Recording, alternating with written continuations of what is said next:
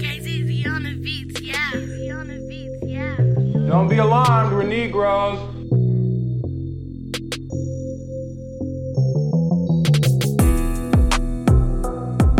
Please, Negroes.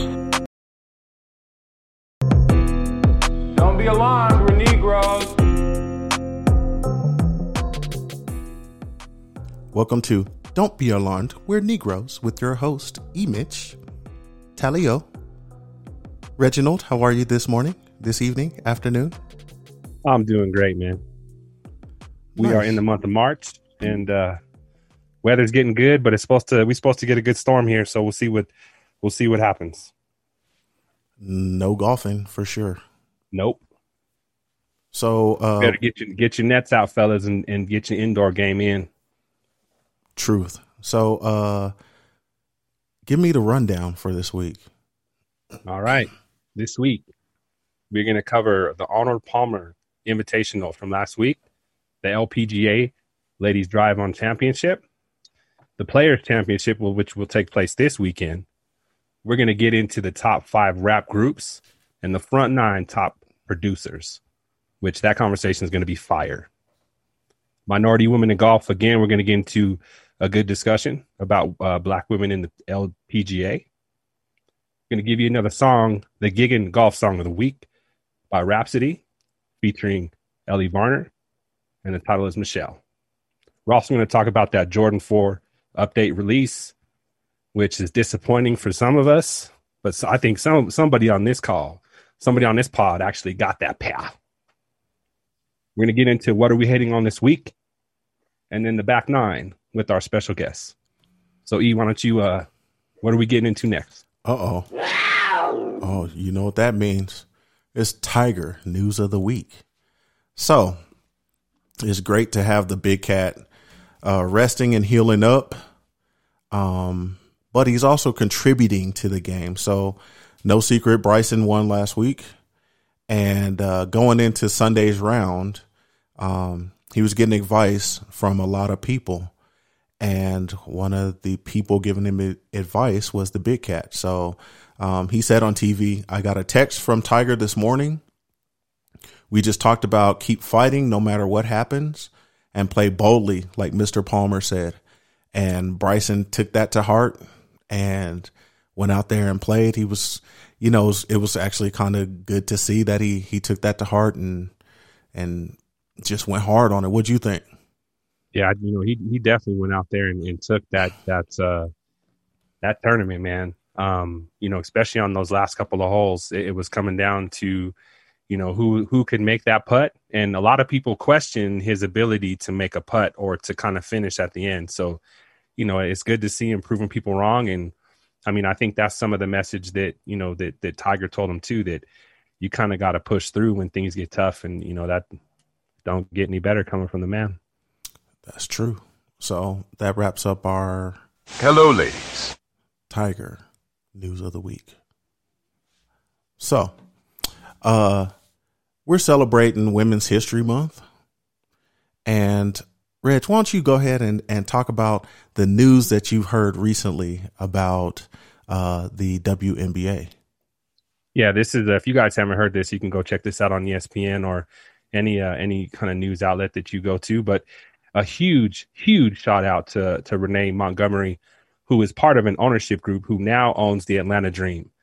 And she is the first African-American woman that used to play in the WNBA to co-own a team. So, and this kind of gets at the issue because there was a former owner of the Atlanta Dream who, spoke out about a lot of the protests that were going on and saying that, that they just weren't, that shouldn't happen. And, there were a lot of negativity that was around the team. And if you think about it, the team is made up of African-American players. So I think there should have been a little more sensitivity there. But now, they have new ownership. Things will probably, definitely improve very quickly for that franchise. And it's just good to see not only, someone of color, but a woman of color kind of take that leadership role. So shout out to Renee Montgomery. We're very, very proud of that.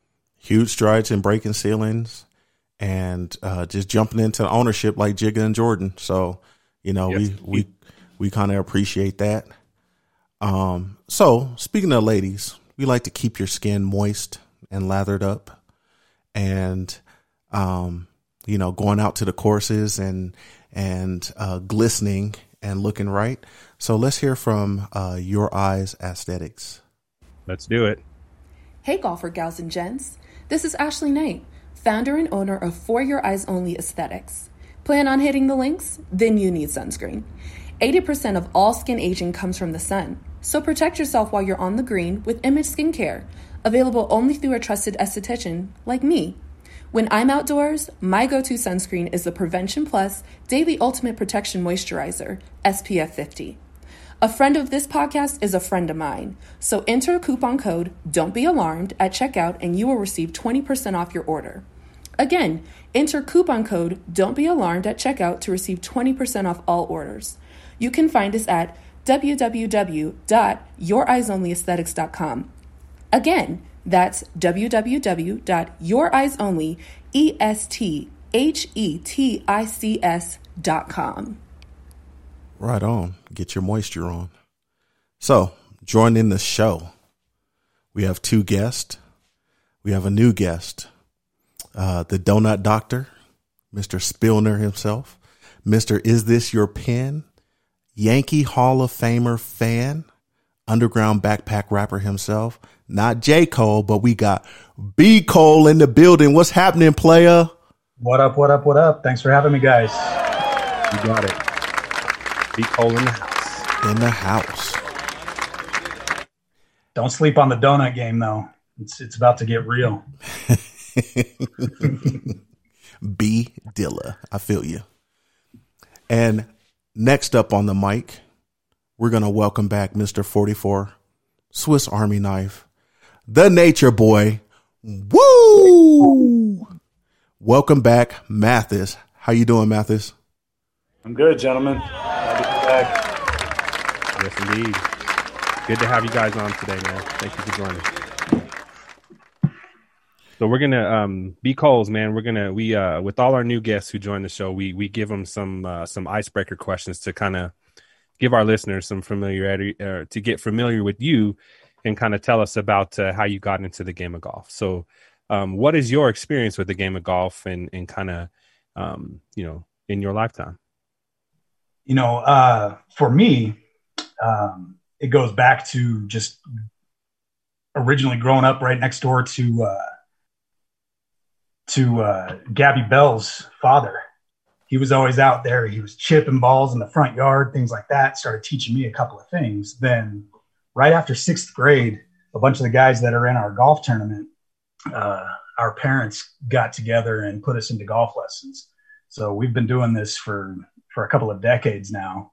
I still don't know how to play golf, but been doing it for quite some time. Shout out Gabby Bell, by the way. Yes, sir. Going back in time, man, for real. So what's your favorite sport outside of the game of golf? Easily baseball. As the intro stated, I'm the Yankee Hall of Famer. We were having a nice discussion about the stadium tour a little earlier. So yeah, I'd go with baseball. Right on. So just on that subject, man, so besides Yankee Stadium, because obviously that's going to be one of your favorites, what is another stadium that you've gone to and enjoyed? Tell us about that. So we've hit up quite a few. I'd have to say that the best stadium itself is Camden Yards. It's the stadium that Coors Field was modeled after. It's an amazing park, the way they designed it to be within the city. It's got a street that goes right on the outside of right field, and then a building on the other side. So the building is actually the back of the right field wall, essentially. It's a pretty awesome park. Even as a Yankees fan, I got to say Fenway's pretty cool. The people of Boston welcomed us nicely, even though I was walking around that town rocking nothing but Yankees gear. It was cool. It's cool. Right on, man. Well, we're lucky to have you here, and you made it safely out of that experience. Yeah. Especially being there, man, and a Yankees fan. But that's awesome, man. Thank you for sharing. And So we're going to go from one swing to the other, back to golf for a minute. But what's your favorite part about golfing? And then what kind of clubs do you have now? So I got to say the best part of golfing now is the community that we built. There's that movie called Tag that came out a couple of years ago, where it's a bunch of old friends that have been playing a game of tag for, their entire lives together. And that's kind of what I've looked at this golf tournament as. We've managed to all stay friends since elementary school for some of us. And golf has now become essentially our game of tag, where we get together every summer and still get to be a part of each other's lives. Yes, indeed. As far as my clubs go, I'm running some Ping G25s from about 6 years ago. I had a set that was 20 plus years old that I had prior to my daughter being born, and then didn't golf for a couple of years after that point. So it was time for a replacement. So I got some of those game improvement irons. I think it's almost time to move on from those, though. Right on. Oh boy, because your game is grown. Thank you for sharing that, man, with the listeners. That I'm sure they appreciate that. So E, we're gonna kick it back to you. Let's talk about the Drive On Championship. You know it. Hello, ladies. So let's get to the ladies Drive On Championship. So, good tournament. The ladies only have so many tournaments, and they're spaced out. But the winner was Austin Ernst, and she was consistent all week long, and end up wrapping that thing up. And out of the $1.5 million, she's taken home a whopping $225,000. That's sad. It's really sad. Not happy about that. Once again, my picks were decent, but they not quite the dumpster fire. I picked Lexi Thompson. She tied 19th. Daniel Kang, 6th. Lydia Ko, 8th. And Nelly Korda, who won the previous week. She was tied 8th. Suge, I don't know how your picks went. But mine were decent, better than the week before. Yeah, my picks were all right, man. They did okay. They were I had Nelly Korda, who was leading, I think she was leading through the first day, and then I think, ran into some challenges the second day and then kind of fell out the third day. So, and Lexi Thompson, those were my two picks. So, we'll see what happens, man. I think the next event for them is a couple weeks out, and it's the Kia Classic, and it's another opportunity for those ladies to get more points for that CME Globe. So we'll see what happens. But I do have a question why don't we kick it over to Mathis for a second? But one of the things that I was listening to while I was watching the Drive On Championship and the coverage is they were talking about how golf was going to be in the Olympics.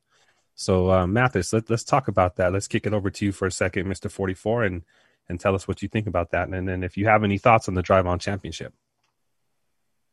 Well, I definitely think golf has a place in the Olympics. It's a sport that's played everywhere. A lot of international flavor here in the States. The game was born, on another continent. So, I think it's amazing. I love it. As far as the tournament this weekend, I'm the target audience of a discussion we'll have later. I need more. I need to be brought to the game. I'll be honest with you. Didn't watch any of it. So, that's kind of where I'm at there. It's kind of hard. So, we're covering this and Sugar and I said last week, hey, we want to get into watching more ladies golf, but they make it really hard on the coverage. I'm not going to lie. So you can watch it earlier on an app, and then they may play it when arguably one of the biggest tournaments is on playing at the same time. So they're sharing the spotlight. They need to get that figured out.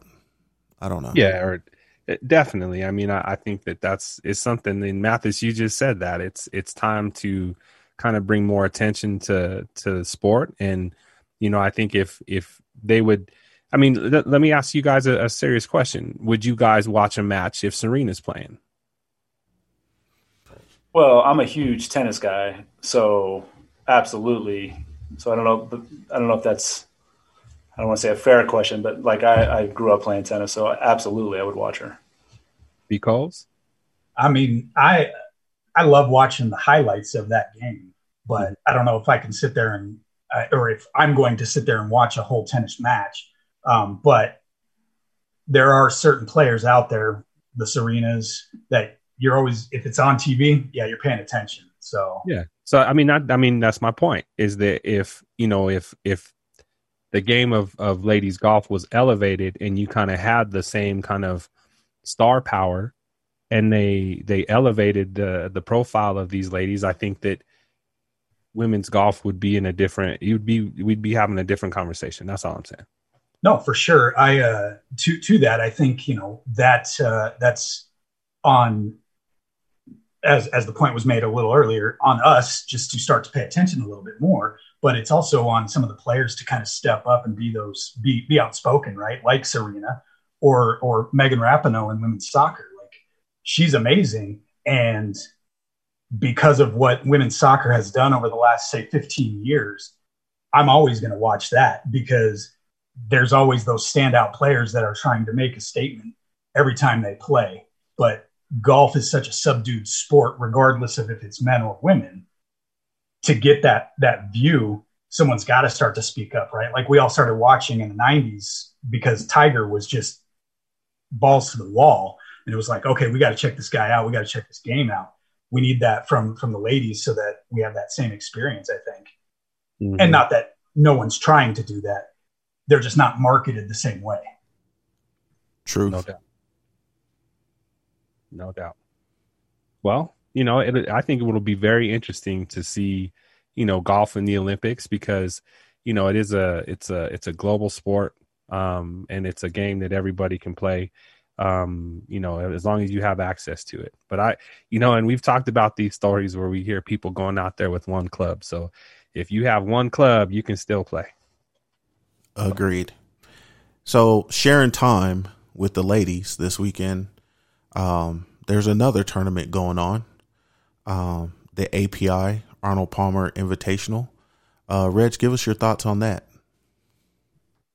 Oh, this was a very interesting tournament. Like I said, the Bay Hill Golf Course is a very tough place to play. And there was a lot of talent that was out there last weekend, and they're all vying for that, that red jacket that you get, man. And continuing the legacy of Arnold Palmer. So, Bryson DeChambeau was the winner, and like, again, he took the reins on that last night. I mean, the last afternoon, and kind of he hit some amazing shots, man. I mean, to clear the water, and I think was that the sixth hole? Was that the sixth hole? Yeah, 6. Yeah, that sixth hole, man, and to see him go for it 2 days in a row, and to actually do it, and to bring some excitement that you really don't see.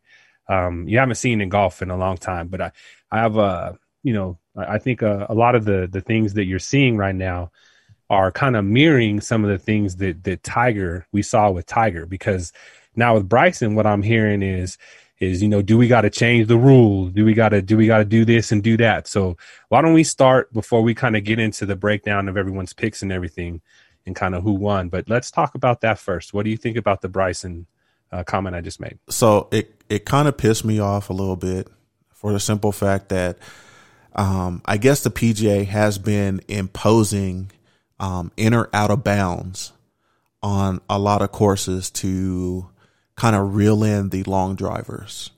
I was actually listening, which will be part of my rant, but listening to some golf radio this week, and some of the old heads or the old fleas talking about the technology, and these guys are hitting the ball too far and it's not really golf and all that stuff. It's kind of bothersome, but for the young folks, right, to see that this guy, so the first day he said, hey, I'm gonna go out here and try it. And it was a little windy. And so he didn't. But the second day, everyone was, because he wasn't the only one that was trying to bomb it over there. Rory had a long drive the first day, and Bryson fell short of it. And Rory looked back and was like, hey, man, I outdrove you, right? But then that next day, that 370, oh boy, he got a hold of that thing, and the crowd got pumped up. And that's the kind of energy that we kind of need in the game, right? Because Tiger's not out there. Right. We talked about it before. We're trying to get the interest up. If there was no Tiger in the game anymore, and Bryson brought some of that excitement. So what do you think, Mathis? Well, Reg, I definitely agree 100% with, they haven't talked about changing rules since, Tiger. And, Bryson's unapologetic energy that came out after he hit that, right? That genuine, like the fist pump. I mean, that kind of energy I haven't felt, since Tiger and the fist pumps. And I mean, it was amazing. I sat down on my couch on Sunday and made sure I was there to watch one swing. Like, it's a long tournament. I made sure I was there to watch that one swing on Sunday to see if he could do it again and do it better.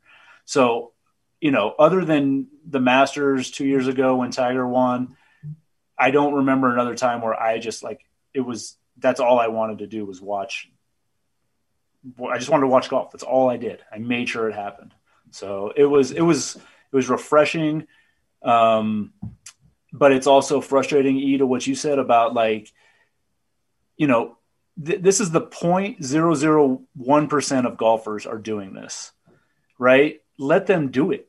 Let it be okay, right? I think it's stupid when you try to, everybody's playing under the same rules, right?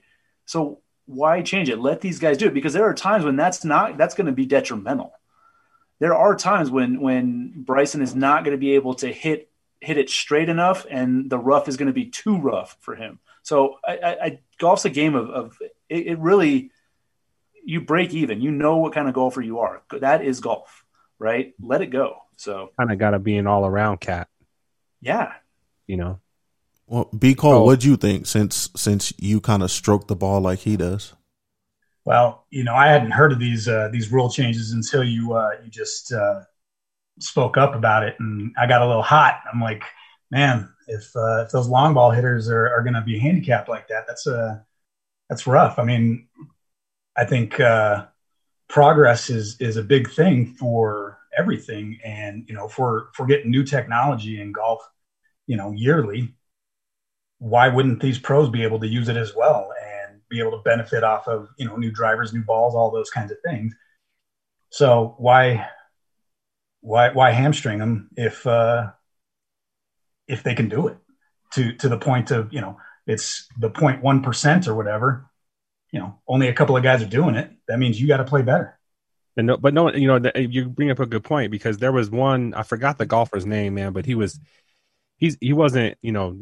not really a top, one on the leaderboard, but he hit a hole in one. I mean, he hit an ace. But then no one's talking about his, the ability. Oh, well, we got to change the rules because this guy got a hole in one. So, to me, I think some of the times, or some of the time when people kind of bring up these rule changes, it's just because they don't like a player. I think there's something that they don't like about that specific guy, and they're trying to go at him for one of his strengths.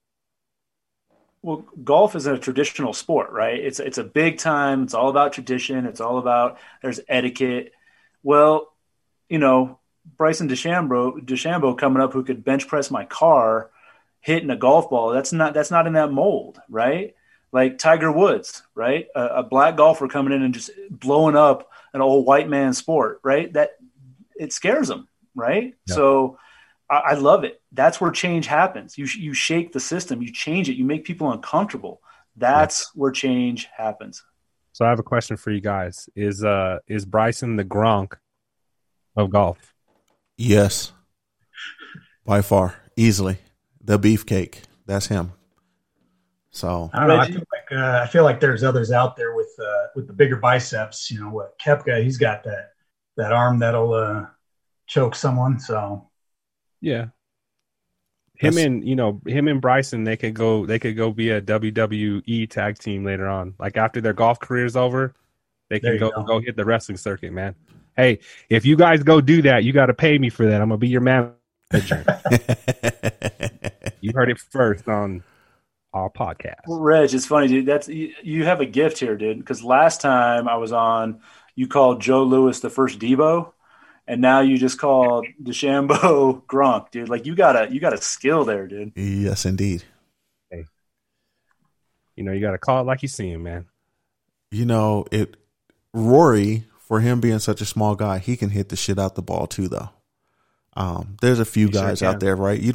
Rory's fit, right? Like if you look at Rory's old pictures where he had the curly hair and was probably maybe 60 pounds heavier and the sweater vest to now, he got fit, went out there, took his technology and he's driving the shit out the ball. So, these old fleas, like the weights are nothing new. Like get out the country club, go get your prison workout on and hit the ball, So why is that? Why do you? So what? So there is this kind of, I don't know what you would call it, but kind of like an unhidden rule, or maybe it's just a hidden rule. An unhidden rule don't make no damn sense. But if it's a hidden rule that kind of says you shouldn't work out if you're a golfer, I really don't think that's. I don't know if that bites true. What do you guys think about that? Well, Tiger changed that, right? So he was the first one, right? So when Tiger first came out and he had the too big pleated pants on, and baggy Nike shorts and all kind of shirts and weird looking hats and belts and stuff, he got in shape and was cycling. But there was other reasons why Tiger was getting in shape, right? He was training to be black ops and maybe some other reasons. We don't know. You know what I'm saying? Hello, ladies. We don't know. Maybe it was for the ladies, but he was the first one getting in shape. But we should all be in shape. B. Cole, you got the calves like Phil. So, what it's like to be in shape and be out there and swinging it. What do you think? Well, yeah, any advantage you can take to just give your life longevity, right? Why wouldn't you implore that in a game you're getting paid to do? If I can't work out and play golf, what's the point? That shouldn't be. To Reggie's point, it shouldn't be some kind of unwritten rule as part of etiquette or whatever. Like you're taking care of your body, and it just so happens you're getting nice tight muscles. You're getting those Phil calves and whatnot. Yeah, look at the contrast, man, between Bryson and like somebody like John Daly. Right. Come on, bro. Yeah, if you got a front table, if you got a table in the front of you, dog, where you can put your beer, some shit on, that's not a good look, especially in golf, man. Because I already struggle with my swing. I can only imagine if you got to swing your gut too. Yeah, and it can't be comfortable to swing that way either. No. Granted, he's been doing it for decades, so he knows what his body can do. But to John Daly, like, what's he packing in there that might be on a steroid level or something? To break out some conspiracies on this podcast. Oh boy, hey, I kid. There's a lot of talk about that though. Yeah, for another cast. Has anybody seen John Daly recently? Oh man, he looks he like played in a tournament I want to say 2 or 3 weeks ago. I think he took dead last. Like it's Santa. He looks like Santa Claus, giant white beard. Nick Nolte, man. He was like ZZ Top's backup. It was. I didn't even recognize him. So go check it out. It's worth a look.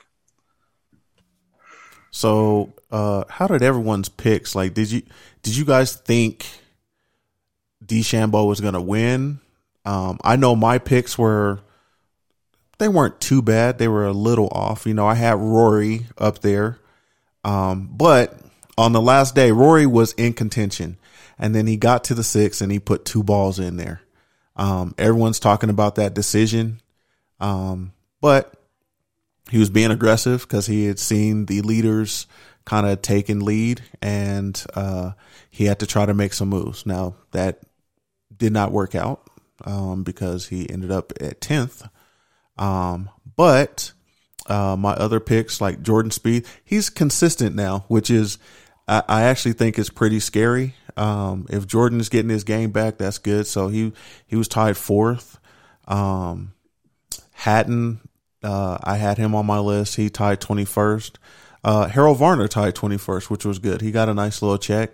But my other sleeper, Ricky, man, I don't know what's going on with Rick, man. Big Dick Rick is, I don't know, shrinking or something, man. I don't know what's going on, man. Maybe it's a little too cold out or something, but he came in dead last, 72nd. Like a scared turtle. Yep. So I don't know. What was everybody else's thoughts on who won or who they were predicting to win? I'll go ahead, Mathis. Go ahead. I was just going to say I had Rory, Sung J M, and then I did have Bryson up there. So, feel good about that. But why don't we go to our guests and kind of see what their thoughts are? Well, I had Hovland because he had played well the week before, right? But he had that one blow up hole, right? And it kind of ruined his weekend. So I figured, and then he played well the last 2 days. I figured he had some confidence coming in, and Rory didn't pan out like I thought. But what I was excited about was Sunday. You sat down and there was 5-6 players within 2, and I was like, oh, this is going to be amazing. And honestly, it wasn't as, it was very anticlimactic, I think. So my picks didn't come in. I loved the M pick. He's like my sleeper this year. He's going to pop one of these days. So my picks were terrible, but I don't know. I thought Sunday was going to be thought it was going to be more, but that's compliment to Bryson, who went out and just kind of took it too. So, yeah. Mathis, you know my belief in Asian players, man, and their discipline and what they can bring to any kind of sport, man. So I think, love to see the diversity in the game and seeing some guys kind of step up. What about you, B. Coles? I always tend to lean towards those Asian players that you're speaking of for personal reasons. So, seeing some finish in the top 20 is always awesome. Granted, we want to see them finish higher, but it's weird watching someone like Bryson putt. That it just throws me off. He's got that really long grip, and he has that thing running up his forearm. And it's just silly to me, but it works. So, but to the conversation earlier, it's fun to see someone that gets excited pull off a win. So that was cool. It'll be interesting to see what happens this week in the Players Championship, right?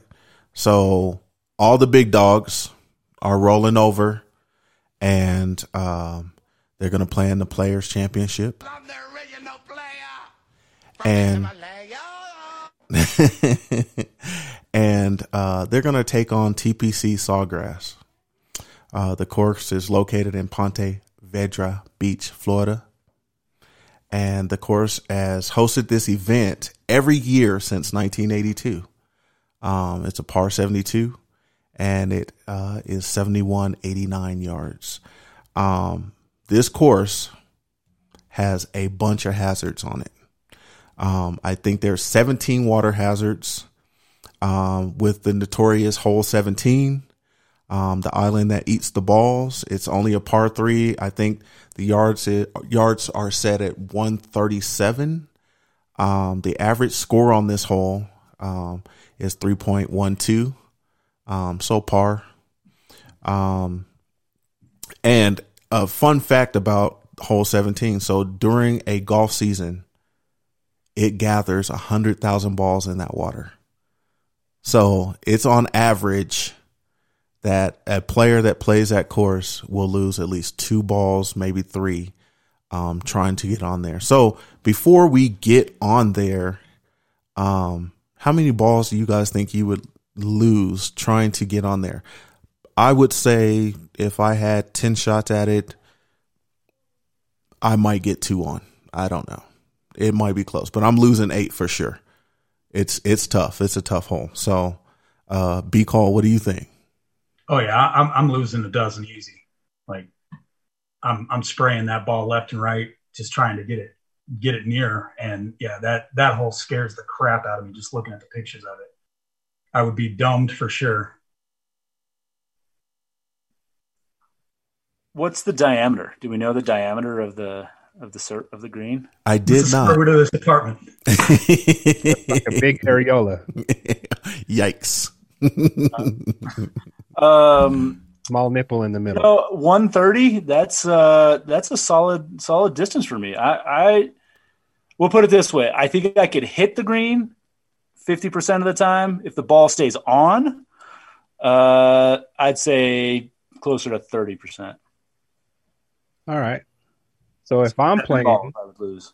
If I'm playing on 2K, I think I can hit it 10 out of 10. But if I think I'm playing for real, I think I'm gonna, out of 10 times getting there, I think I'm gonna lose like 30 balls. Yikes! Yeah, I'm that guy. It's gonna eat balls. I mean, so in 2019, and actually 2019 there was 45 balls in the water at number 17, and the numbers are crazy. 2018 it was 53. 2017 was insane. It was 69. It must be flag placement. But it is always fun to see how many people try that hole. It'll be an interesting watch. I know you can watch it on the Golf Channel. You can watch it on Fubo TV for free on Thursday. PGA Tour Live, Twitter, Sirius XM will be multiple days. Golf Channel, NBC on Saturday, and NBC on Sunday, along with PGA Tour Live and Twitter. Man, cut this man a check. All them people out there and all them companies, man, y'all better start cutting us a check. We just helped you out. Yes, sir. So the odds for the players. So we have a loaded field. So Dustin Johnson is 11-1. Rory's 14-1. DeChambeau's 14-1. Jon Rahm 16-1. If we scroll down, Tony Finau 25-1. Jordan Spieth 25-1. Hovland, which has been a favorite on this show, 25-1. Hideki Matsuyama 35-1. Patrick Reed, the people's champ or not, but he's 35-1. And if we can the pickup artist. Yeah, the pickup artist. That's our guy. Pickup artist. The weekend golfers, I'm sure they move their balls too. I ain't gonna lie, I do. But I'm not playing on the tour. And I paid for that shit. That's true. So with those odds there, let's get to some picks. So I went out and actually some of the past guests decided to send in their picks. So C Ikes chose DJ, Rory, and JT, and his sleepers were Hovland and Scheffler. And Booga Fam chose Dustin Johnson, Jon Rahm, and Rory McIlroy. MD, the doctor, Mike Darengowski himself, chose Hovland. And his sleeper was Ryan Palmer, which I was hearing a lot about today on Golf Radio. People are really high on him, especially his putting. So check him out. And then Chocolate Twilight sent in his picks, Mr. Vishnu. And he chose Xander to take it. And his sleepers, which he has a bunch, he has a list. So he has Spieth, Zach Johnson, which is interesting, Bubba, and Jason Day. So with those picks out there from our past guests, let's get into our picks for this tournament. So let's go with B Dilla, B Cole himself. So in breaking this down, as I stated earlier, I'm gonna stick with my Asian brethren, and my two picks will be Colin Morikawa and Hideki Matsuyama. I like the little stat here for Matsuyama being one of the best increase players over the last 10 years at that course. I think that bodes well. Yep, that's a good pick. And he shot a 63 before we were interrupted by the COVID. So he was interrupted in his greatness. So let's go to the nature boy, woo, himself, and hear his picks. All right. So I've got, I think Sungjae Im. I think this is the one. He's been warming up. I think this is his week, and I really like Fleetwood. I think he does really well here. He's played well before. He is, I don't want to call him a sleeper, but he just hasn't played a lot this year so far.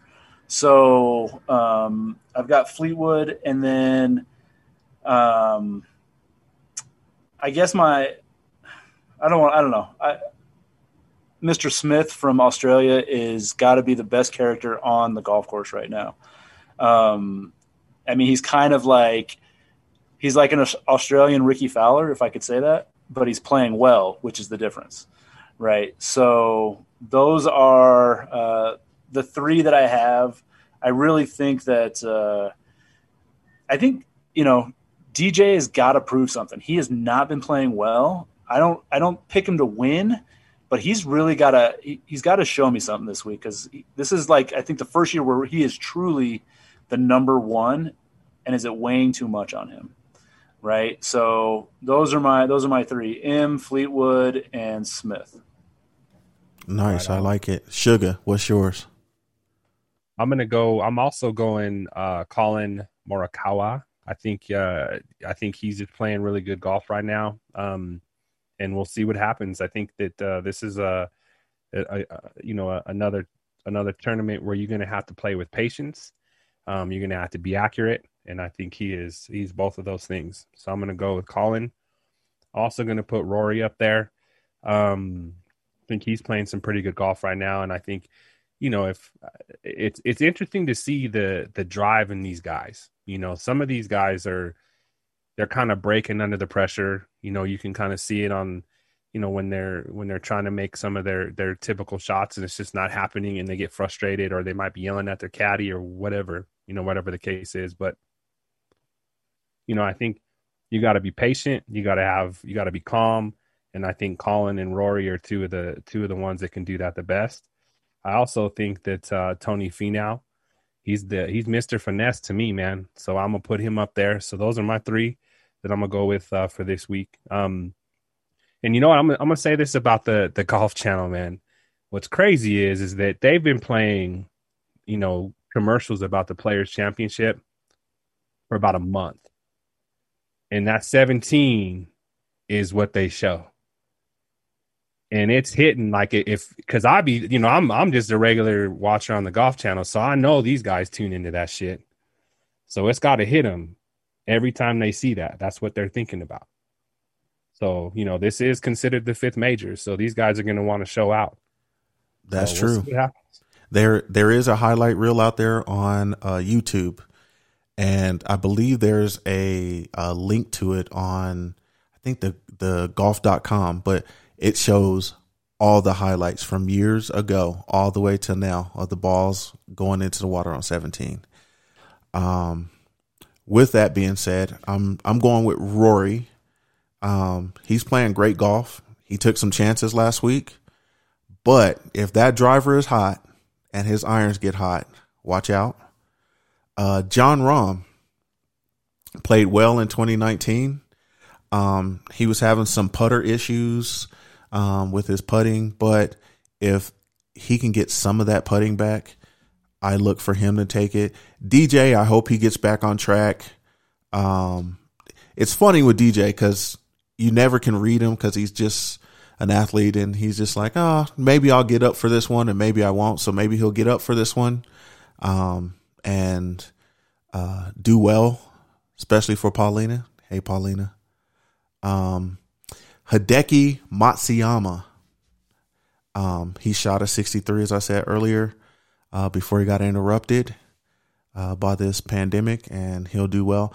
And then Cantlay, he shot a 67 in the first round of the Players last year, and he's been consistent, and he can just get a win. Now, I do have some sleepers out there. Jordan Spieth, I want him to kind of perform, and if he can get a win, that'd be cool. But this is a Pete Dye course, and he struggles on those. JT with all those distractions, with Polo dropping him, Grandpa passing away, and he still played well. I think he just needs a chance. Tony Finau, we're pulling for you. We want you to stop being the bridesmaid, be the bride. Come on, bring it through for us. Come on, man. Now, I have a question for all of you guys. Will Ricky Fowler make the cut this week? There's a lot of things going on with Ricky. So he dropped his old swing coaches, and he has a new swing coach, and then he's been messing with his putter technique. So is he changing too many things, and will he actually make the cut this week? So let's just say, go around and say yes or no. Will he make the cut? So let's go with B. Cole. No. Mathis. Not even close. Sugar. Hate to say it, but no. All right, I'm going to go opposite, and I'm going to say Big Dick shows up in his orange, and he gets it done. He gets the cut. Now, the other interesting thing is listening to all our picks. So last week, Bryson won. No one's looking at him this week. What gives? Is he too much of a long ball and no control, or what's going on? What do you guys think about Bryson in this tournament? Finesse. I think that this is a tournament that's going to take finesse, and not to say that he can't do it, but I think there are others that have more touch, and I think that's what's going to get them over, and he's going to struggle with that this week. Not to say he can't do well, but I think he's going to struggle. Okay, I can feel that. And his putting has been, or whatnot. Brian, is Bryson going to show up? Is Bryson going to be in the top 5? I mean, I only don't pick anybody because, like I said, I'm going to stick with the Asian brethren. So, but to Reggie's point, it's a finesse course. So yeah, I don't think he'll be in the top 5. Nature Boy, what's your thoughts on Bryson? Top 5, top 10? I'm going to say outside of the top 10. And the only reason I don't think he is going to do very well is it's just hard to repeat in the PGA. Like last week was a big tournament. He came off a lot of emotion, a lot of, there was a lot there, and it's just hard to repeat on the PGA Tour. And really that's why I said no, not any other reason, because I mean, what do we have? I could be totally wrong here, but I think Koepka was the only back-to-back winner last year or something like that. I mean, it's super hard, and these are two really big tournaments back-to-back. So it was just too emotional. I just don't think his head's not going to be there. So yeah, emotionally, it's tough. I agree with you on the emotional part, man. Well, I heard on Twitter, I follow so many golf things on Twitter, so I don't know who said it, but they're like, the most tiring weeks on the PGA Tour are when you don't make the cut and then when you win, right? Like those are just draining emotionally. So, Bryson he's obviously a big dude, but I think he's just going to be drained. So good call. So, everyone tune in to the Players and enjoy some good golf. I'm actually looking forward to, I'm sure there's some betting houses out there that are betting on how many balls are going in the water each day. So that should be some fun betting. That might be on, what the Monkey Knife Fight. Go. Our listeners, man, if you are kind of a degenerate gambler, go check out Monkey Knife Fight and kind of see what some of the things that you could bet on. It is amazing. That's a crazy name, but it is a crazy ass site too. Yeah, we'll check it out. It'll take your bread. It will take your bread if you're not easy. Hey, let's switch topics and let's talk a little bit about women and golf and a little bit about diversity. So there was an article out on, it's been everywhere. It was on Edition, CNN.com. And the name of the article was there's a dearth of black players on the LPGA tour. And this woman wants to change that. And so they're talking about Clemmy Perry, who wants to bridge the gap in golf for black women. And it's here recently, right? It's crazy. So, when you read these articles, you think of something past, but she picked up her clubs in 2013. So you're like, oh, shit. Like, it's only 2021. So it was 8 years ago. So LPGA was one of the longest women's associations, right? With the lowest diversity turnout. It was founded in 1950. It took like a decade before it got its first minority player, which was Miss Althea Gibson. And then 14 years later was Nancy Lopez.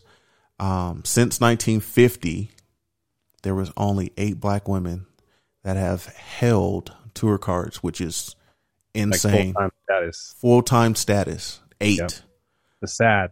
And 1950. And currently, out of the 220 active players that have cards, there's one black lady that is holding her card full-time, which is Mariah Stackhouse. What is that? 1.2 black women in 7 decades. That's insane. That is crazy. It's insane. So pick up your clubs, man, ladies. Get out there and start swinging. And there's a few of them out there, right? And so she set up a nonprofit, the Women of Color Golf, in Florida to kind of help with the diversity of the sport. And there's some young golfers up and coming, jumping into the rings of diversity. I think of Shasta, who's come up and she's been back and forth, but she was lucky because her parents could help her financially. So what did you guys think of the article? As far as like you hear these numbers, you think about like diversity in sports, like what did you guys think about this?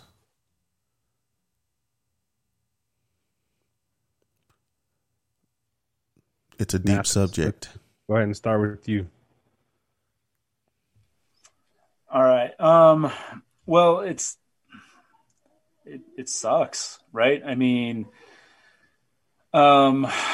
the inequities that are provided in terms of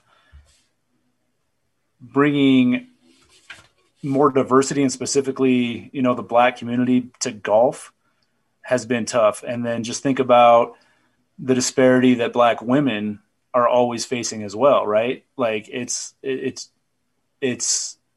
like double stacked against you if you're a black woman, right? So it's terrible. I love the story though, that they're starting to, make way or move in a positive way, right? They talked about bringing golf to, what was it? It was in Florida, right? The program, I have it here. I'm just looking at my notes. Yeah, they're definitely trying to bring the game to Florida. There's I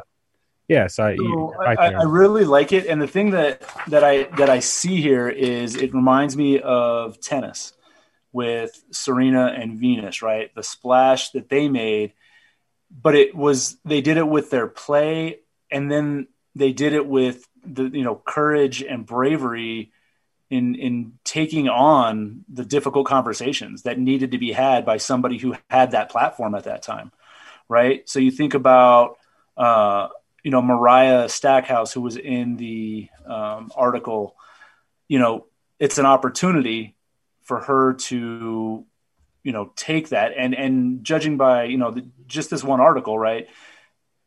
That's what she's wanting to do. She's wanting to kind of take that and run with it. So, I'm saddened by the numbers. It mirrors a lot of what is wrong in America.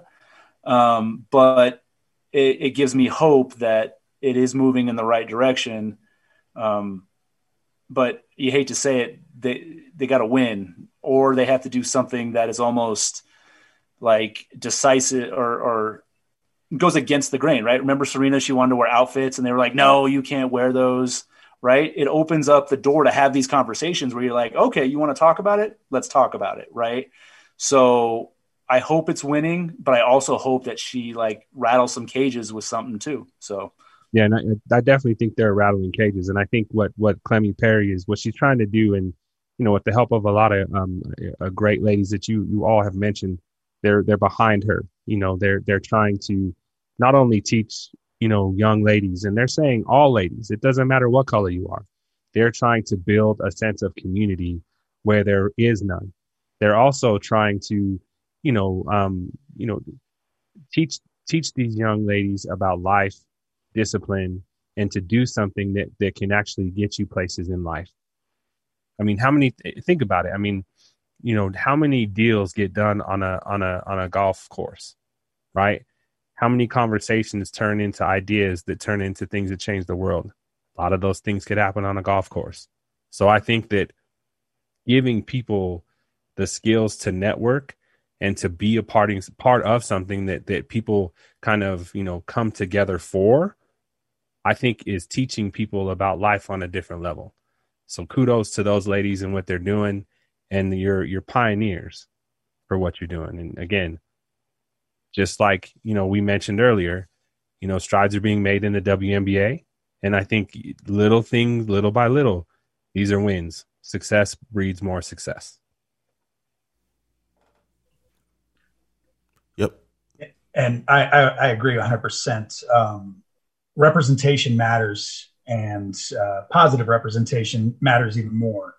So what these ladies are doing is awesome, and it's going to start at a grassroots level where, clubs need to be made regardless of where it's at, Colorado, Florida, California, whatever.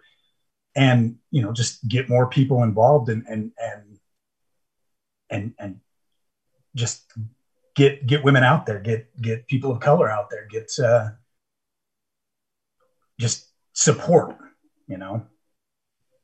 The game of golf is already colorful, right? I mean, how many times you seen, your old that what somebody might call a duster, but he's got them cold ass, golf pants on though. But when he swings that club, doesn't matter, man. The guy can swing. You can hit the ball. It doesn't matter if you're old, tall, round, not skinny, whatever you are, man. I think this is a beautiful game, and it's something that should be shared no matter who you are. And with that, I want to shoot a shout out to Shasta, Cheyenne Woods, Sadina Parks, and Mariah Stackhouse for holding it down, doing their thing. Mariah, keep that card, get out there playing, and you corporations get out there and support these women, help them be out there and get their face and marketing out there, and products and everything. Nike, hook them up. You got all this power. Let's do some things. Speaking of Nike, though, oh boy, this week, kiss my Converse, man, oh man. Sneaker news of the week. The Jordan 4 dropped. And I know there was a lot of people out there trying to get this golf shoe. Resellers, I looked up, the price was doubled. It may be more now. It's crazy. Sugar, how'd you do? Did you happen to get those? Well, things started off well that morning. Woke up early, felt like I told you, I was going to feel like Freeway. I was going to be there, and I was there, man. I was there, had my shit out, had my app on, and got him into the cart, went to go pay, and no dice, man. So, very disappointed, but I ended up making another purchase, bought some different Jordan golf shoes. So it's not exactly the ones I wanted, but you got to do what you got to do and take the ones you can get. That's true. So with me rebooting early in the morning at 8 a.m. and getting on the Nike app, I happened to get lucky and get a pair, and they are cold in person. But the bots were for real. Like, a lot of people had them in carts and could not get them. B, I know you're not a huge Jordan guy. You're an Adidas guy. What'd you think of those fours? You know, I'm not a sneakers guy, but the what you just held up, they do look cold. So yeah, those weren't even the right ones. Those are the ones that I had to get. No, Eric was holding them up as well. Yeah. I mean, I'm not a sneakerhead, but I definitely understand the collectibles mentality. I mean, you can see behind me. So yeah, good for you. Congrats. Thanks.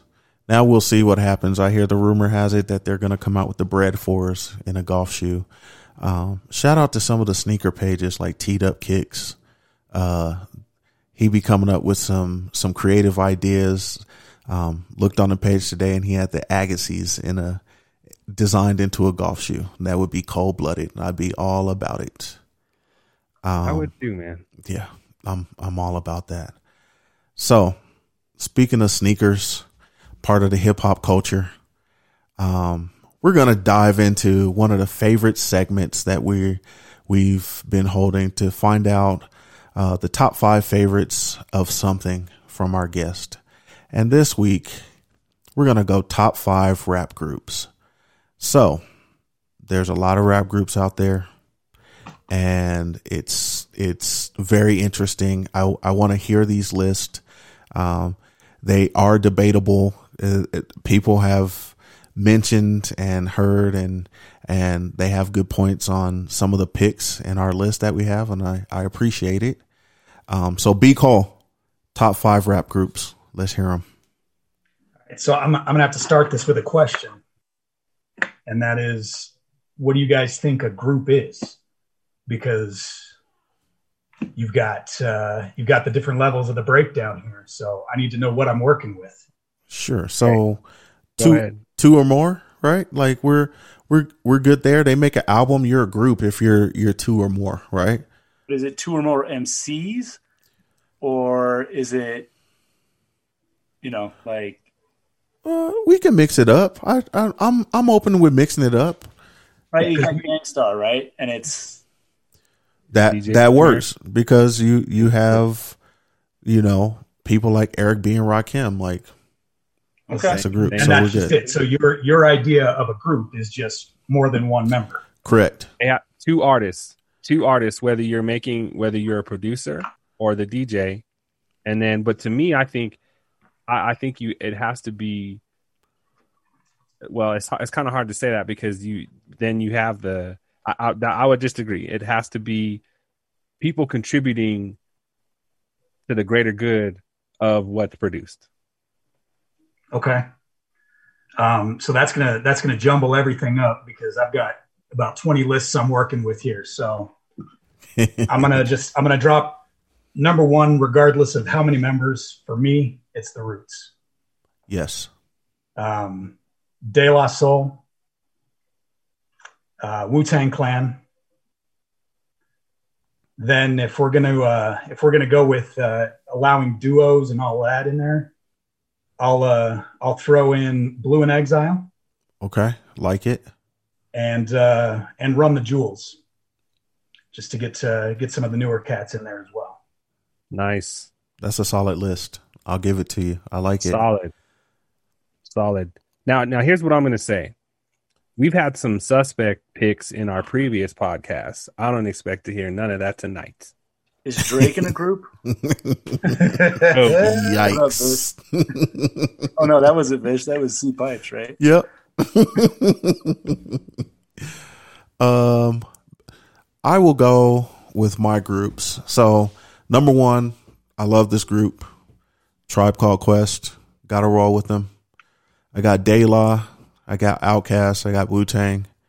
And then I got NWA because that's the West Coast fathers. And then I did some honorable mentions, right? So we got Run DMC, right? Like the King of Rock. You know, they got that Beastie Boys hardcore. I mentioned Eric B. and Rakim. Public Enemy, a lot of people sleep on them. They do some shit. Ghetto Boys, my dudes. Love them. Maybe not. I'm getting some faces there, but I love them. Black Star, dope. I had Roots on there, Mobb Deep. So those are my guys, but my top 5 is definitely Tribe, De La, NWA, Outkast, and Wu-Tang. So let's go with the Nature Boy. All right, so this was tough. This was really, really tough. I had to call a friend. I had to phone a friend to have conversations to help me with this. So I'm going to go in reverse order. NWA, number 5. My hesitation there was they really weren't together that long, but their influence is so big. It's hard to get away from that, right? I mean, not just in hip hop, but in the world, right? Like, you know, fuck the police, right? Like that message changed society. So they're more in there, honestly, for their impact on hip hop and in the world, not longevity. Number 4, Wu-Tang. I watched a documentary it was on Prime. I think it's gone now. It went on to Cinemax about Wu-Tang a couple weekends ago, and it just solidified that they're just the theory behind them, right? Let's take a whole state and just bring it together, like unheard of. And not just any state, New York, right? Like amazing. 3 is the Beastie Boys.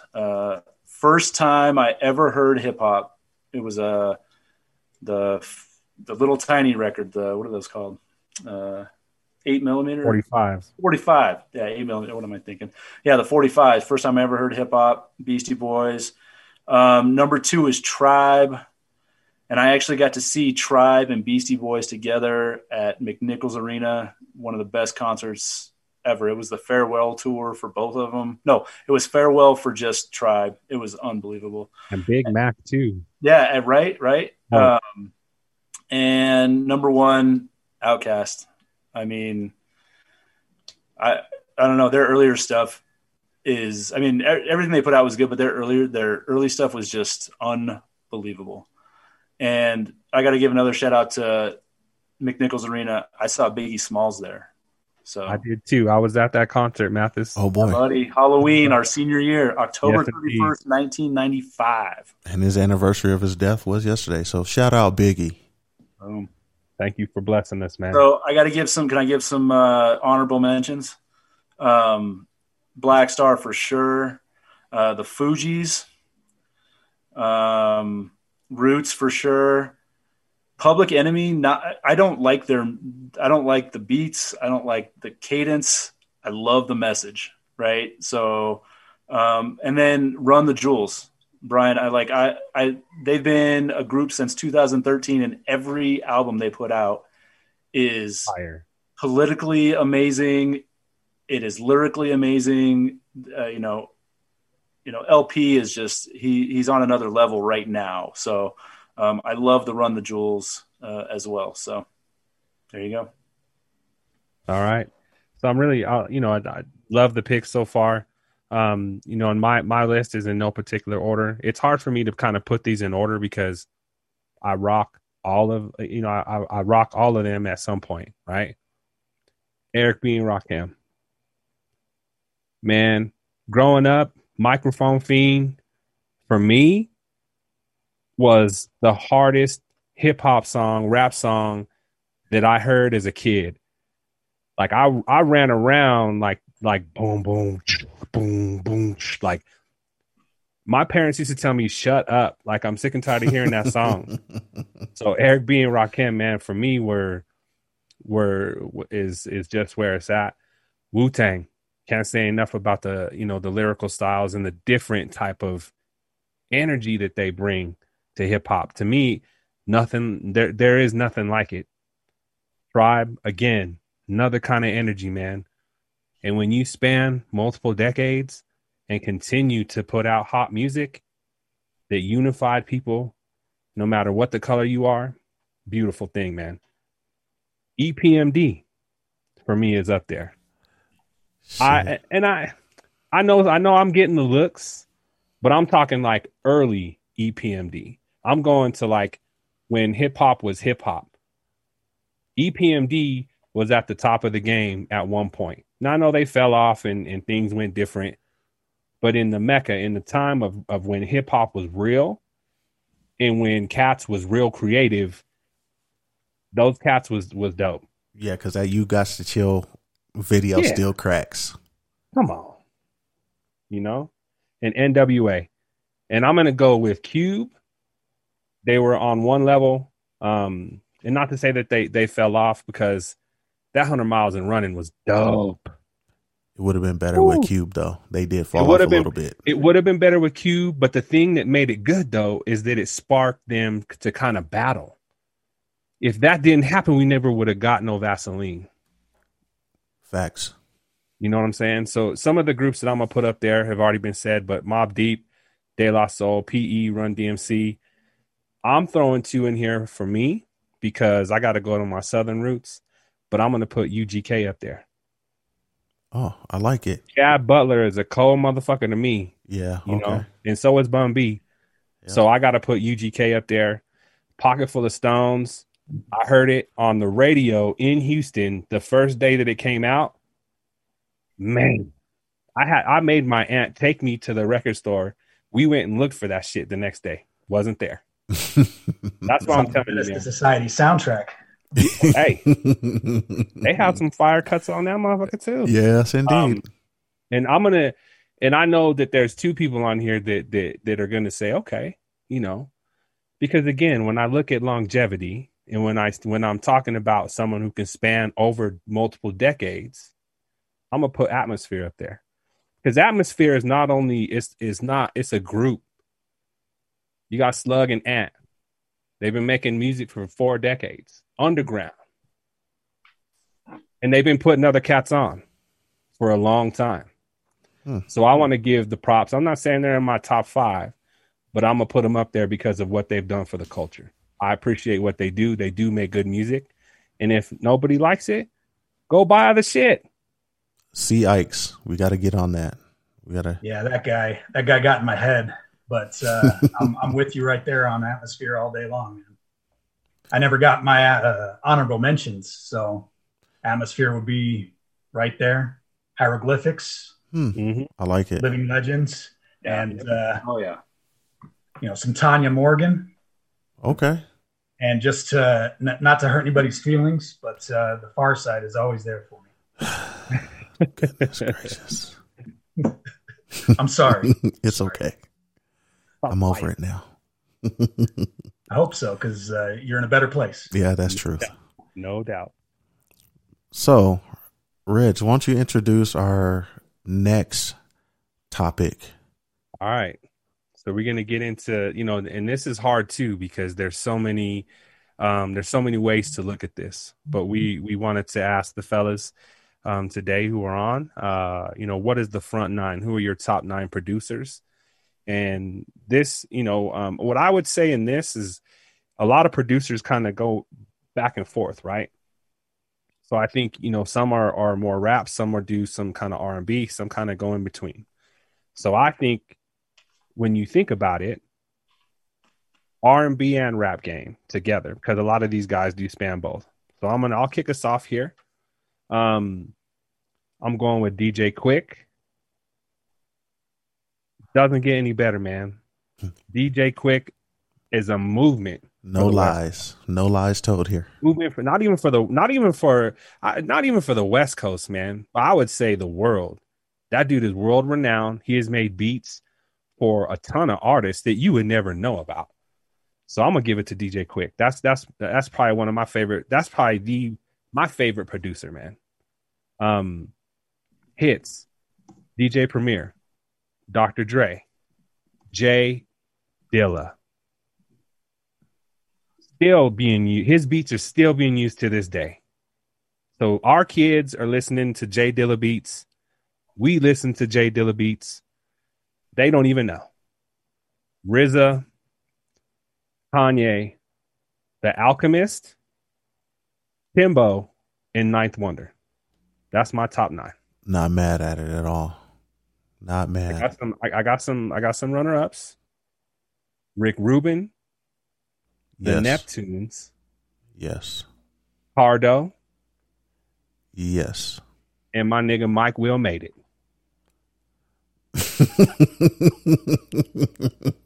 you had me till the end. But he's dope. But I'm just playing on the last one. But I had to do that. I had to see what the reaction was going. Oh boy.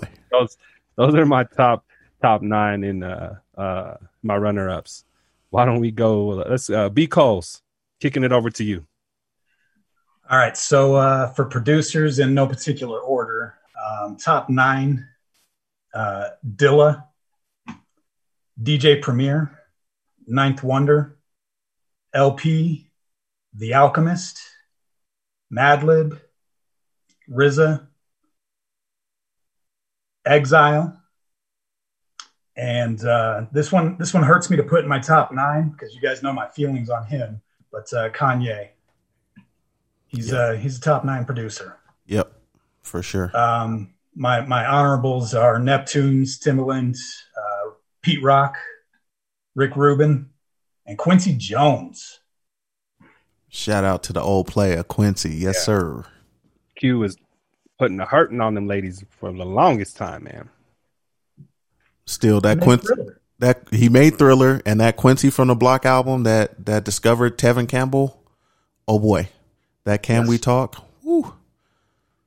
No, who has not tried to mac to some, whether it's that album, man, that Quincy Jones album has some burners on it, man.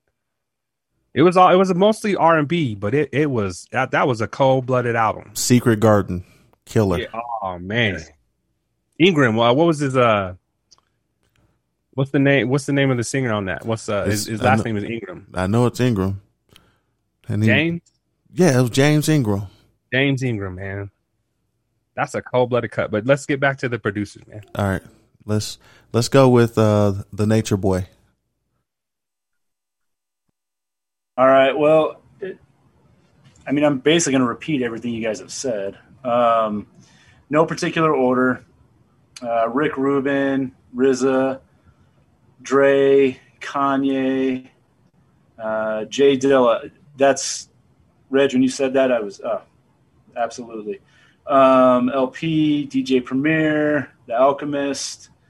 I have Babyface on here. He was strictly R&B, right? But still, he had a huge impact. And I want to thank you guys because I had to research this. I really, really had to sit down and research this. And I came across a guy, Berry Gordy. Anybody know who he is? Yeah, Motown. Right? Oh. So without Motown, do we have what we have today in hip-hop and R&B? Probably not. So I don't know. I want to give a shout out there. And then Q-Tip. I think he is underrated. I'm sure you guys have seen it, but the Evolution of Hip Hop on Netflix, Great right? show. Great. That show really helped me even appreciate something that I've loved since I don't even know how old I was when I first started listening to hip hop. But seeing Q-Tip through that lens really was like, okay, he has more talent than just his lyrics. And so yeah, there you go. That's the list. Nice. That was a great list. Great list, fellas. So my 9, I got the Neptunes up there because in the 90s and continuing now, they still find their way out there and they're creative. And the crazy part about them is, they love hip hop, but they do some hard rock, heavy metal shit with NERD that's incredible also. So when we were younger and we heard that crossover with Pharrell and NERD, it was crazy. Dr. Dre, of course, is on there. Quick, Kanye, RZA, Timbaland, Dilla, Pete Rock, Ninth Wonder. My honorable mentions: Missy Elliott. She doesn't get a lot of credit, but she does a lot for herself. But she produces a lot of R&B, which is great. Teddy Riley, right? And so the reason why I throw Ted out there, right? He brought us not only the Rump Shaker, right, which ties into the Neptunes, right? But a lot of people don't really know the history that he produced Dougie Fresh's The Show. So when you go back into your history and you look at that, and he put The Show together with Dougie Fresh, y'all. Yes, y'all. You know what I'm saying? Hey, and on top of that, look at how Teddy produced. He had Guy. He created a whole movement of music in New Jack Swing. So yeah, some of the artists that are popular now might have been made to some of the songs he created. You ain't never lied. So that's where I'm at with that. I'm sure we're going to get a lot of comments on that for sure.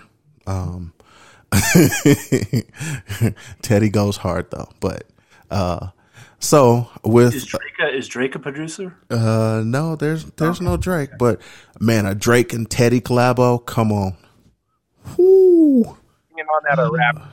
Sorry, B. Cole. Your face is priceless. We'll have to ask the Ikes about that if he's rapping or if he's singing on that one. So Reg, with that transition, let's talk about the golf gigging song of the week. A song to add to your playlist while you're out golfing in these streets and hitting the links. So another banger. Yeah, man. Go ahead and introduce this. This is Rhapsody featuring Elle Varner. The title is Michelle. Let's hear it. Ladies free all night. You're now rocking with the greatest. Fellas, bring a fifth. Rock it to the east, rock it to the west. Rock it to the east, rock it to the west. Rock it to the east, rock it to the west. Rock it to the east, rock it to the west. Little funky mom. Politicking with my clique and gotta wonder if I'ma get it pop. I'ma get it pop. Run up to the disc jockey, tell her play something, make me shake my body. Fly grown thing. Round the waist, sis with a boss attitude and a black name. Where my girls at? Where Felicia and Aisha and Keisha and Michelle and Shaniqua? Ladies first tonight. Let's party, girl. Come on, you know it's gonna be tight. Pull up with me, ladies first. Man, that song has got some great vibes. It actually it actually takes me back to, you can hear some of the Tribe chords in there, some of the harmony of De La, like some of the later De La like harmonies and stuff. And of course she's produced by Ninth Wonder, and she's from North Carolina, so that's a dope ass track.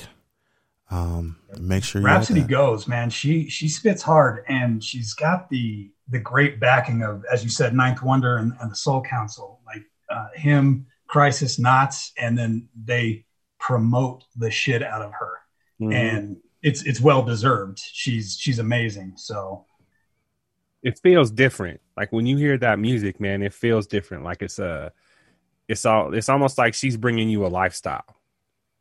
You know what I'm saying? Like, this is who I am. This is me. This is you, that energy, man. She weaves a great story, and that's what rap needs to be. Mm-hmm. What's crazy about it is it gives me the feel of, Outkast said, "Hey, the South got something to say." Like she's coming out of North Carolina, and hey, man, she's pushing it, right? And all the Carolina people are out there putting some shit out there for sure. So I'm with that. I like that.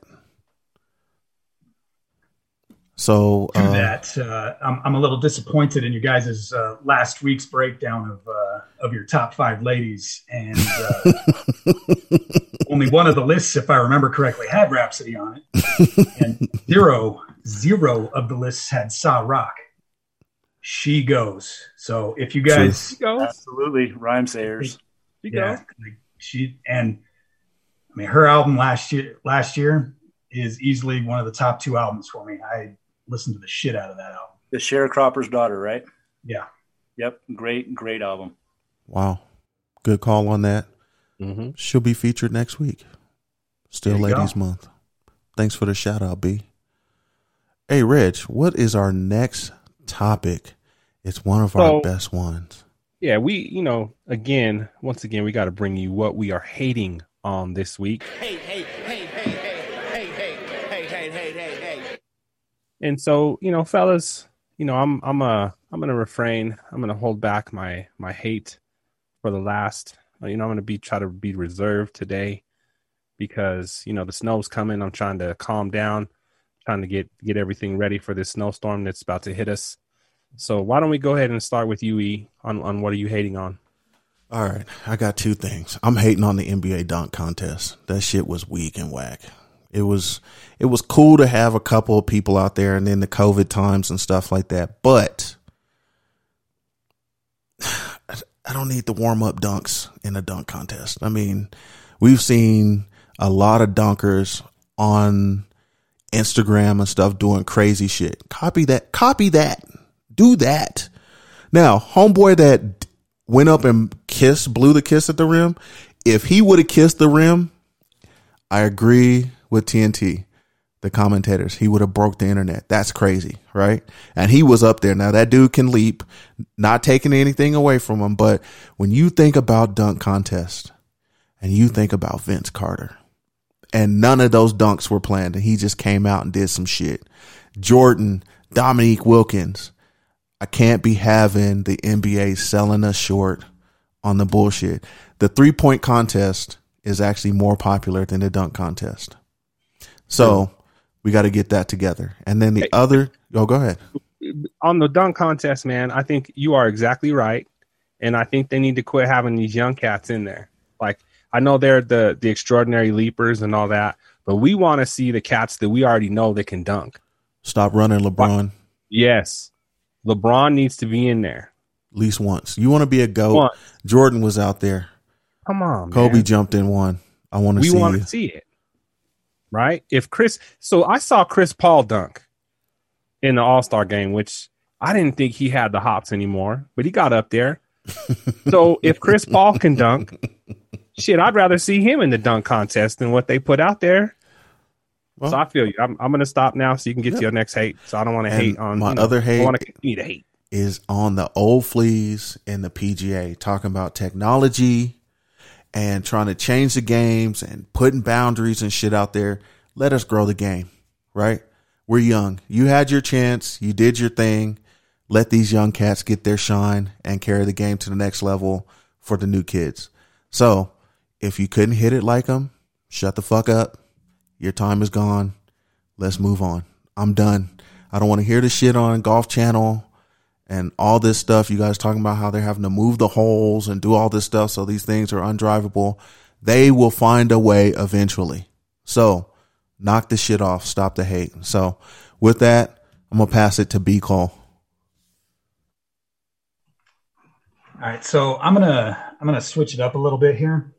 And I'm going to start with a minor hate and turn it into a thing that I'm digging, if that's all right. Yes. I'm in a couple of family group texts, and I got a text message last night that is what I'm hating on. And it's these people that are upset that the owners of the Dr. Seuss collection are going to stop selling specific books, and that the Disney Channel or Disney Plus took specific movies from the children's channels so that they can't just go and watch them. So I'm hating on people that think that that's a bad thing. But to spin it to the positive, what I like about what Disney Plus has done is your kid can't just go push play on Peter Pan, for instance, without being on the adult version of Disney Plus, which means now you get to have a conversation about what is problematic in that movie, and we can start to parent our kids.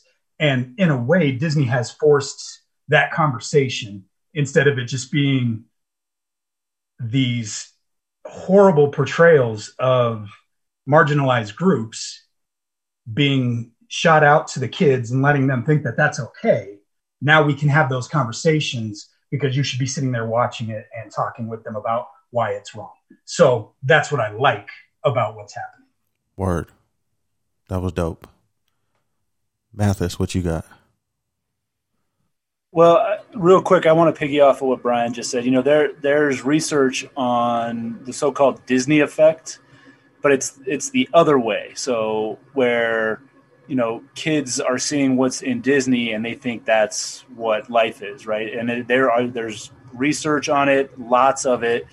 And Brian, I agree. I love that Disney. Well, they still have a ways to go, but they're stepping in the right direction. And I agree 100% with anybody that thinks what they're doing with the Dr. Seuss books is wrong. I just want to agree with you publicly on that. That's awesome. What I am hating on, I've got two things. One is I'm sorry, gentlemen, but the host of the show, when you guys did Best Rappers, nobody said Ice Cube. I'm shocked. No Cube. No love for Ice Cube. So I'm kind of hating that he didn't get any love when it came to Best Rappers from all four people in that show. So I'm not just hating on E-Mitch and Reg. No love for Ice Cube. Insane to me. Fair. All right. Fair. My second one. Fair. Especially E-Mitch, after you kind of stood up for him too, went about like leaving NWA, and sorry. But he had two. He went off and he made a couple of dope albums, but after that, it's questionable. So, but okay. But look, there is some bias here. Friday is one of the best movies of all time. He's a great producer of movies. His political career is pretty on point. I was shocked. No Ice Cube. Fair. Okay. We'll give you that. Yep. All right. What else I'm hating on is I will not give you that.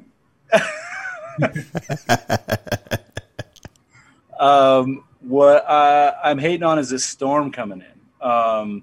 So I have a friend of mine, a good friend of mine. He works for CDOT. He's in charge of doing avalanche control for Colorado. And so he is a weather nerd. And I was talking to him earlier, and he's like, well, minimum 18 inches, max 36 inches, right?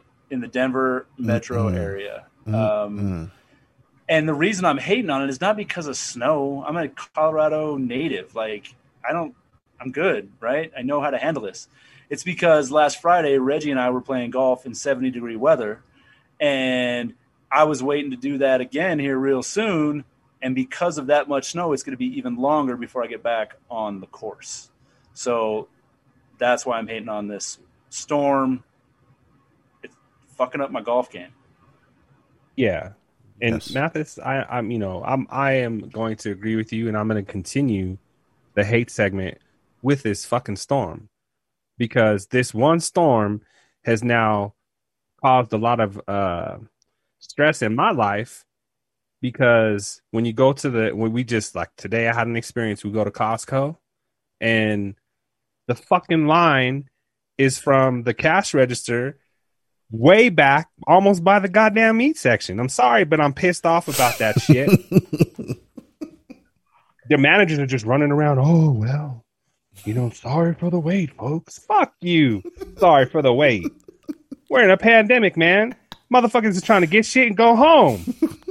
And you guys want to sit here and make me wait another 45 minutes with this lady in front of us got shit leaking out of her car. I don't know what the fuck's coming out of there. We're rolling and trying to miss the tracks and shit. So yes, I'm hating on the weathermen. I'm hating on, retailers who are not ready and prepared and have enough employees to make sure that your customers get in and out that motherfucker, because we got shit to do. So that's what I'm hating on. And I'm also hating on the fact you guys brought up something I think is very interesting. So if I'm a paying subscriber for a streaming service, and if I want to see the original versions of shit, I should be able to make that choice. You should give me the choice. Now, if I want to turn it off from my kids or whatever, I will do that. But give me the choice, because I heard some absurd shit. And when you think about it, it's kind of, they have a point, but it was where we were in life. So y'all remember Pepe Le Pew, right? Mm-hmm. Pepe Le Pew to me was like, he was the Mr. Romantic Man. Mm-hmm. He was always trying to be like, hey, you know, Mr. Lover, right? Well, they're actually taking him out of Looney Tunes commercials, or not commercials, but cartoons, and he won't be in Space Jam 2 because they said he's a rapist. What? Yes. I think you are taking this shit way too far, man. It is fucking Pepe Le Pew. It's a cartoon. Yeah. I see crazier shit on the Family Guy. Yeah. Then I see what I see in with Pepe Le Pew. So, yeah, man, fuck all these people that want to take shit too far. I'm sorry, man, but let people make the choice for themselves. If you don't want to see Pepe Le Pew, then fine. Select the fucking version that says no Pepe Le Pew, but give me some more Pepe Le Pew, because when I grew up, hey, that dude, he was funny to me. Mm-hmm. Right? I mean, y'all, did you guys see anything wrong with Pepe Le Pew? No, he was chasing that black cat. And when that black cat hit that white stripe on his back, it was on. Mm-hmm. Hello, baby. You know, right. He was getting it. Yeah, he was trying to. He might have been a little far, but he was, you know. I get where you're at with Pepe Le Pew. I get it. Disney didn't take the movies off of the streaming service. They're still there. They just made them so that they're not available on the profiles that you set up for children. Got you. Like if you want to sit there and watch Peter Pan, Dumbo, any of these other ones that have problematic imagery, they're there. They just made it so that it's not, you know, a 7-year-old can just go hit play and then start running around doing, you know, negative Native American stereotypes, right, you know, and not know that they're doing wrong. So it's still there. Word. No, I got you. But the Looney Tunes shit is real. Like, they're removing it from, like, so I forgot what the subscription is. It's too far.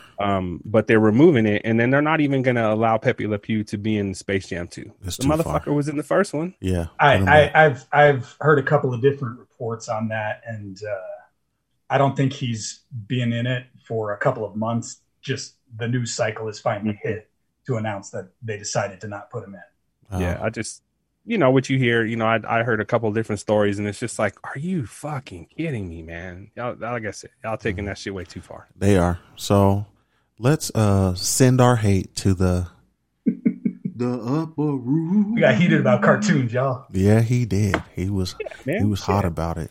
Hey, so we're wrapping up. So let's go around the room and give our shout outs. Let's start with the Nature Boy. Who are you shouting out this week? Well, I want to shout out you and Reg, even though you were just a part of my what am I hating on? I appreciate you guys having me on, but I really appreciate the topics and the conversations you have. It's really made me do research on things that I really enjoyed, and it's, you know, giving me perspective on some things that I've really enjoyed. So thank you guys for pushing my thinking. And, yeah, I mean, that's really about it. I want to shout out my family. My daughter just turned 16. So, you know, I'm getting old, and I'm loving it because I'm getting old with them. So, that's all I got. Word. Be Cole. Obviously, shouts to you guys. Thanks for having me on. I got to shout out my daughter. She's about to finish her senior year of college. She's out applying for teacher jobs, so she's doing big things. And obviously, my amazing wife, who is now basically fully recovered from donating a kidney a couple of months ago. So she's already out running 4 miles at a time, just kicking ass, being an MVP. Mm-hmm. So. That's what's up. Word. Suge. I want to give a shout out to the fellas, man. To everyone who's been on the podcast. Thank you for helping us, you know, be better people, to bring all these topics to light. And to all of our listeners for, you know, sticking with us, and for the new ones, bring some more people with you. And I also want to give a shout out, to my family. It's awesome to see when people are growing. My wife and I, we have she's not my real daughter, but she's my stepdaughter, and to see her growing and to take on life challenges and to see what life is put in her way in the way that she is charging through it. Very proud of that. So, you don't always have to be, and this goes out to all the fathers out there that might not be your child, but make sure that you, if it's not, make sure you treat them like they are, because, it does make a difference. Word. I want to shout my fan bam out for sure for the support, allowing me to record and do all the crazy ideas that I want to take on, and they just say, go do it. I want to shout out all the women in sports. Keep doing your thing. Hold your head. Go hard. It's going to pop for you. All the young entrepreneurs, that's dope.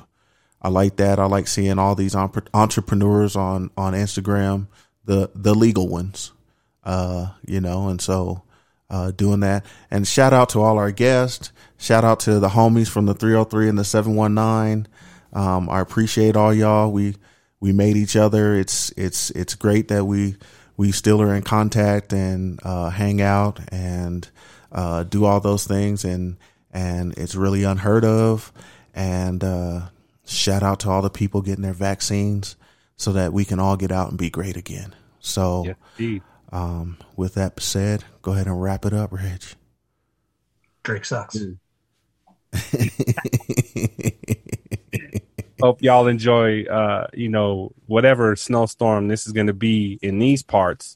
But everyone, just make sure you take care of yourselves, and most importantly, take care of each other, man.